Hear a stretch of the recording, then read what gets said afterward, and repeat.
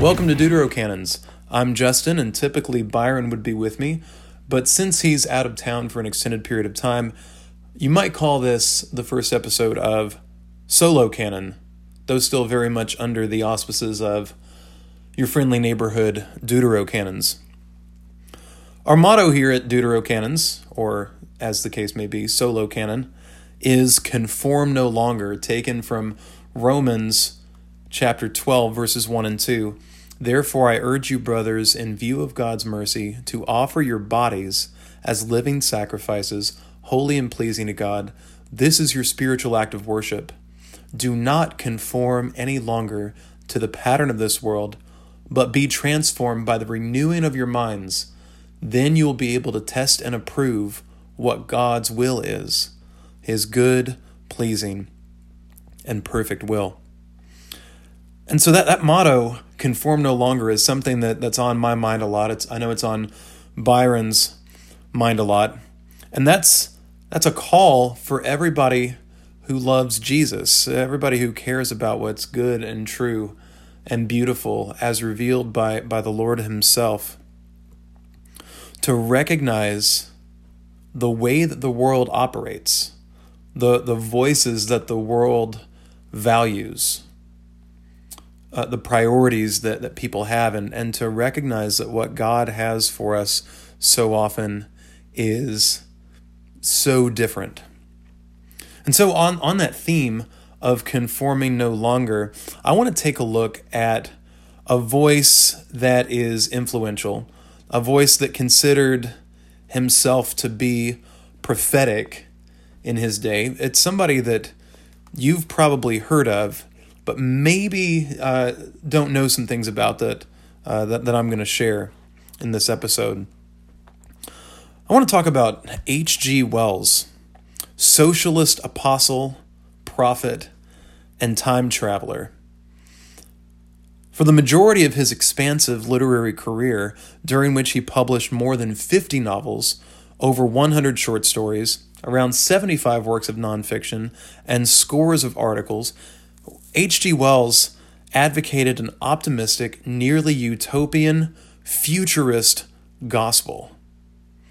His fame began, though, with one of the earliest forays into dystopian fiction called The Time Machine, published back in 1895, which most of you have probably heard of and maybe have seen a movie or two either try to retell that story or use those ideas, or if you're like me, you saw Wishbone on PBS back in the late 90s, and there was a Time Machine episode that good old Wishbone did. Back when that book came out, reviewers called it the work of a man of genius. And then another review recognized that Wells used the novel to issue a moral warning to contemporary society, which is something that all dystopian literature does. And if you're not familiar with that term, dystopian, it's the inversion of utopia. Utopia is this vision of the world as it ought to be, but in a dystopia, D-Y-S, dystopia is society broken. Typically, in fact, by the pursuit of utopia itself. And we're going to find out that it's incredibly ironic that that's how H.G. Wells began his career. So the novel, The Time Machine, follows the recollections of a scientist and inventor referred to only as the time traveler, who has recently returned from the remote future. Humanity in the year, get this, 802,701 has evolved into two distinct subspecies. The surface-dwelling Eloi, E-L-O-I, which, one wonders why exactly or how exactly he came up with that name, and I've not been able to find any research on that particular matter. So there's the surface-dwelling Eloi and the subterranean Morlocks. The Eloi, around 4 foot tall, frail, and androgynous, exhibit the intellect of an English 5-year-old. After spending a day with his distant descendants, the time traveler remarks, I never met people more indolent or more easily fatigued, but then turns his mind to the evolutionary expedience of androgyny. Yes, in 1895, H.G. Wells was reflecting on the evolutionary expedience of androgyny. Compare that to what we are seeing today. And in that, he sees the possible future realization of one of the top priorities for the Fabian Society that he was a part of, along with others like Sidney Webb and George Bernard Shaw, intellectual socialists in Britain around the turn of the century and thereafter. One of their top priorities he sees in this is population control.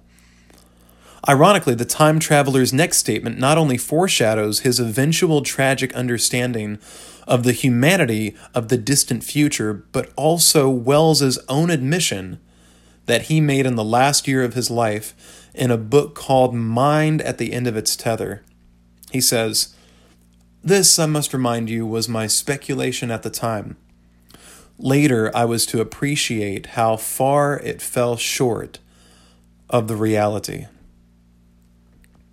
The time traveler's next speculations on man's evolutionary divergence recognizes not the result of a population balanced and abundant as he initially supposed, but rather an epoch proceeding from the problems of our own age.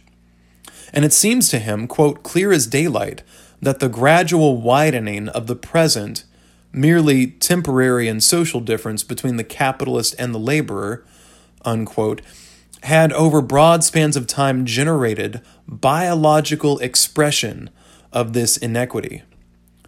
In other words, social Darwinism becomes, in the long run, biological Darwinism.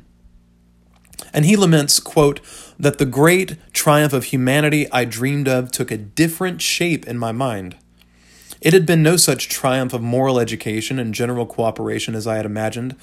Instead, I saw a real aristocracy, armed with a perfected science, and working to a logical conclusion the industrial system of today. Its triumph had not been simply a triumph over nature, but a triumph over nature and the fellow man.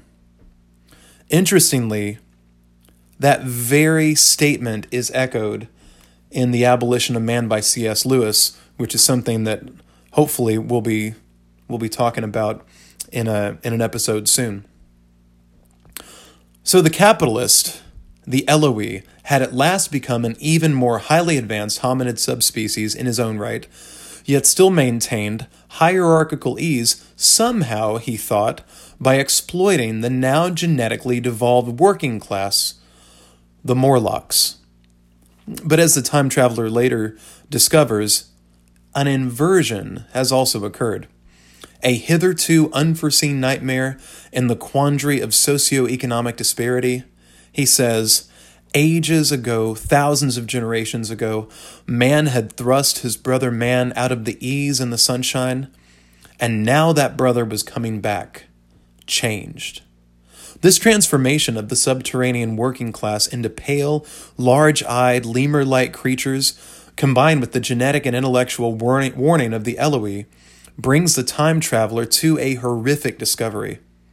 The Morlocks feed on their former oppressors. He realizes that the red meat he had seen as he ventured into the Morlock underworld, splayed on a long table, was in fact one of the Eloi, which accounts for their inexpressible fear of the Morlocks. In all likelihood, the Eloi, he says, are mere fatted calf, which the ant-like Morlocks preserved and preyed upon, and probably saw to the breeding of. This new hellish tribalism of Wells's imagination is not the result of either Marxist or Fabian socialism carrying their respective progressive agendas too far, but rather the direct result of the bourgeoisie ignorantly counteracting the rise of the proletariat that Marx fancied to be predestined. In fact, H.G. Wells referred to Marxism as atheistic predestination or atheistic Calvinism. After a harrowing night warding off waves of Morlock attacks, the time traveler sees Weena, one of the Eloi who incessantly follows him, dancing absent-mindedly with no apparent recollection of the previous night's horror in the underworld. This juxtaposition evokes further meditation, and he reckons humankind's apparent evolution is, he says, a rigorous punishment of human selfishness.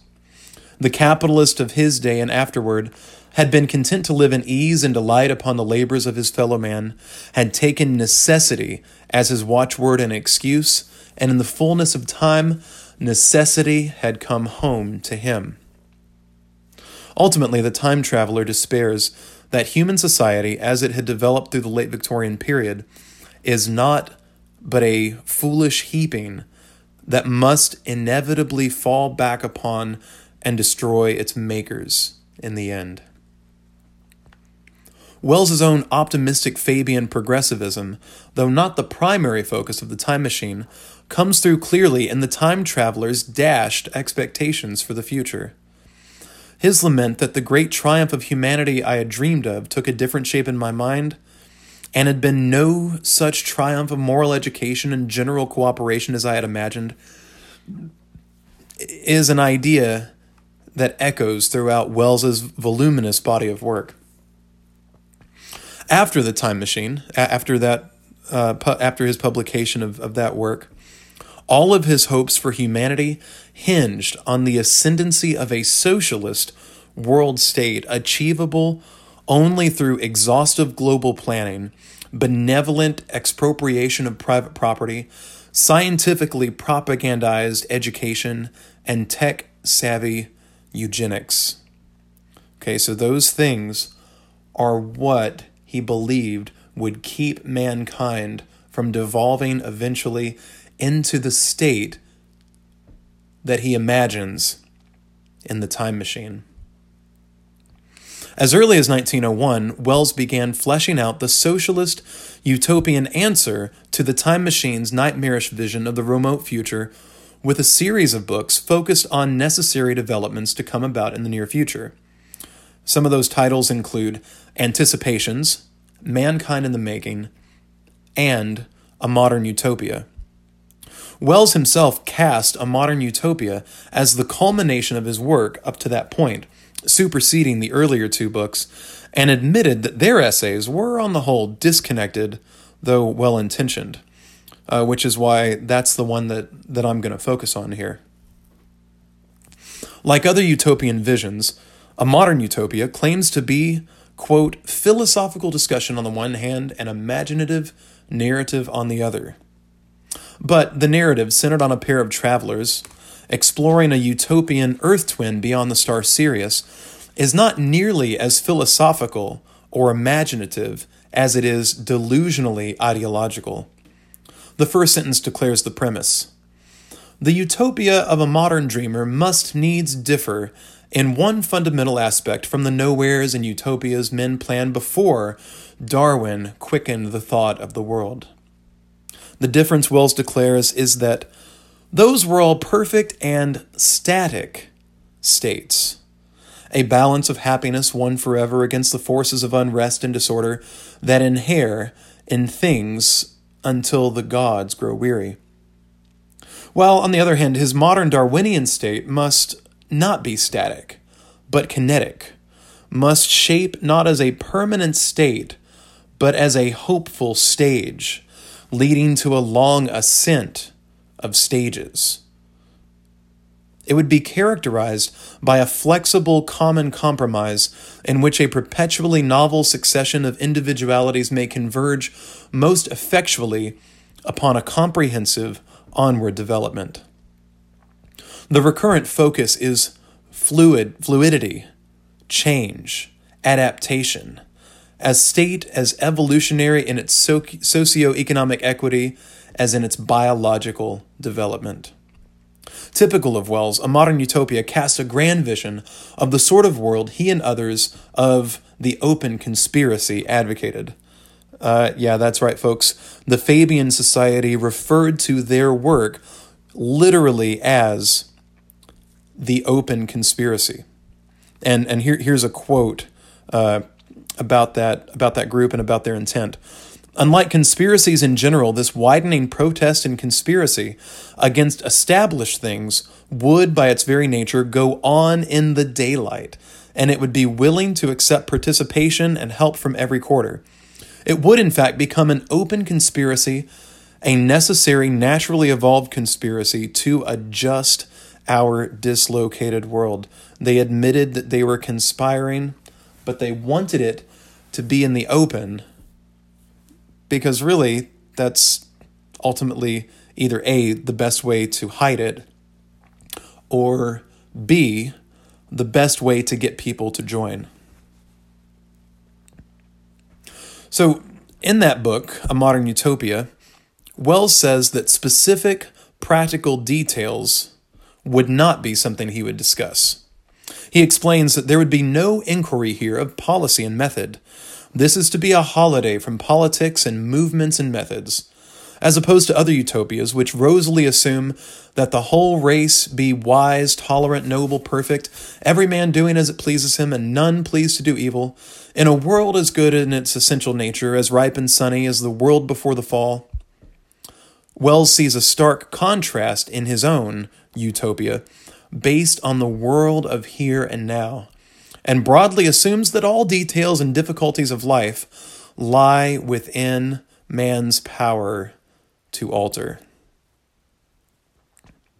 The world of here and now can only become the world state he envisions, for no less than a planet will serve the purpose, he says, through a process of complete emancipation from tradition, habits, legal bonds, and even possessions. You might hear echoes of that in statements like, "You will own nothing and be happy." Thus, the mortal enemies of this world state are the breeding barbarian and economic power.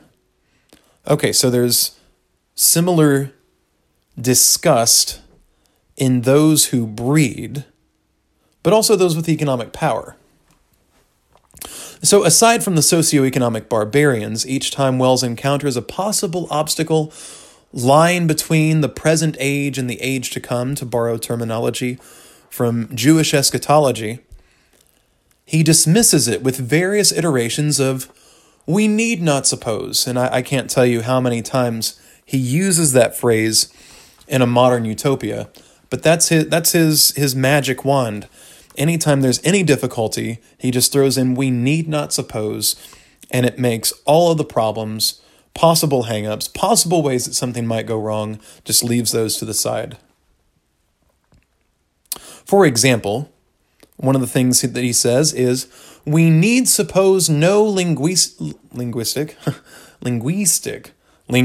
need suppose no linguistic impediments to intercourse, as if the mythic curse of Babel had never occurred." Since Wells's utopia is admittedly flexible, he recognizes that there will be many utopias. Each generation will have its new version of utopia, a little more certain and complete and real. Despite this caveat, his explanation seems rather a cop-out. In his two heroes' exploration of this doppelganger, paradisical planet beyond Sirius, Wells depicts total equity, both in opportunity and outcome for the sexes, races, working classes, of universal suffrage and vegetarianism. But if the situation is as wholly flexible as he asserts, it's unclear how he could argue against a future world state utopian movement that sought to democratically establish an even more modern utopia upon the very traditions his own eventually outdated utopia had dismantled. So, for example, if there were a utopian that arose in a generation 1,000 years in the future that wanted actually to go back to the old-fashioned ways of natural procreation, anti-eugenics, private property, and so forth, the very things that so disgusted him, how exactly, or what leg would he have to stand on to say that that was a bad idea? How could he deny any such development if development itself is the goal? This paradox is similar to one that Wendell Berry described in his essay called Why I Am Not Going to Buy a Computer. He responds to those ridiculing his rejection of some modern technology with a claim even more progressive than that of those who fancy themselves technologically and socially innovative. He says, if the use of a computer is a new idea, then a newer idea is to not use one. Just 3 years after A Modern Utopia, Wells published another speculative venture called New Worlds for Old, a plain account of modern socialism, this time dropping the narrative device of interstellar travel. Unfortunately, the resulting argument, like A Modern Utopia, offers little in terms of specific policies and methods, though organization, expropriation, and education stand out as primary but vague mechanisms of reshaping human society. A new development Wells offers in this later treatise is a tentative embrace of something immaterial or beyond material existence, in stark contrast to his recurrent reliance upon Darwin, and thus materialism a priori. Discussing the need for progress despite the, quote, very wonderful and admirable spectacle of contemporary social achievements, he asserts, one perceives something that goes on that is constantly working to make order out of casualty, beauty out of confusion, justice, kindliness, mercy out of cruelty and inconsiderate pressure. For our present purpose, it will be sufficient to speak of this force that struggles and tends to make and do as goodwill. This force, redolent of the god or gods of religions he often denounced as outdated and thus obsolete, from which man requires emancipation, turns out to be the active force behind the, quote, secular amelioration of life. For, he says, on the whole, and nowadays almost steadily, things get better. And it is brought about by goodwill working through the efforts of men. Wells is furthermore not shy in pledging faith and service to this goodwill. Capital G, capital W. Early in New Worlds for Old, Wells recounts a walk with a friend through the slums of London. The crouching and drooping figures of the degenerate streets are too much for him. His friend presses him to continue, to force upon his middle-class sensibilities and proclivities the grim realities of England's indigent masses. Continuing, he realizes that goodwill, of its own accord, goes slowly, and in a while we too must die. In response to this formative evening, he pledges himself to what he calls the dream of the finer order, the fuller, the banishment of suffering to come. His pursuit of this faith, the goodwill in him and in his kind, brought a kind of redemption, or at least a lessened focus on one's personal deficiencies. Our errors, our sins, he says, seem to matter very little. Essentially, goodwill, capital G, capital W, though an active force in the material universe, operates too slowly. Thus, Wells and any joining him in his new faith would aim to speed goodwill and quicken man's societal evolution, and by virtue of this crusade, their sins matter little. And this statement prefigures the practice of virtue signaling. The socially approved works, good works, that absolve a person of personal responsibility in those supposed evils and penance all in one. H.G. Wells was already there more than 100 years ago. Expanding upon his apologetics of socialism, Wells asserts that science shares its same foundation. In a universe characterized by chance impulse and individual will, which lead to calamities of human suffering, the same ones that Wells witnessed the night of his slum walk, both the scientist and the socialist agree that, quote, things are in their nature orderly, may be computed, may be calculated upon and foreseen, and therefore they can pursue systematic knowledge of material things. Why? Because, he says, knowledge is power. The socialist and the scientist actually, he says, share the same faith in the order, in the knowableness of things. And that power is to be used by men in cooperation to overcome chance. Thus, Wells calls for collective action and the creation of a comprehensive design for all the social activities of man. In this world state that Wells prescribes, science gathers knowledge, while socialism, in an entirely harmonious spirit, criticizes and develops a general plan of social life to replace disorder by order. So when he says there that socialism will criticize and develop, or will critically apply science, that's the same idea as critical consciousness. So critical race theory, critical gender theory. That idea of criticism is Hegelian and Marxist in its inception, and Wells was piggybacking off of those thinkers. So the twin allies of science, the twin allies, science and socialism, quite predictably share a common enemy. Who is that enemy? The secret-thinking, self-seeking man. For such a man, knowingly or not, subverts the constructive plan of the global planners.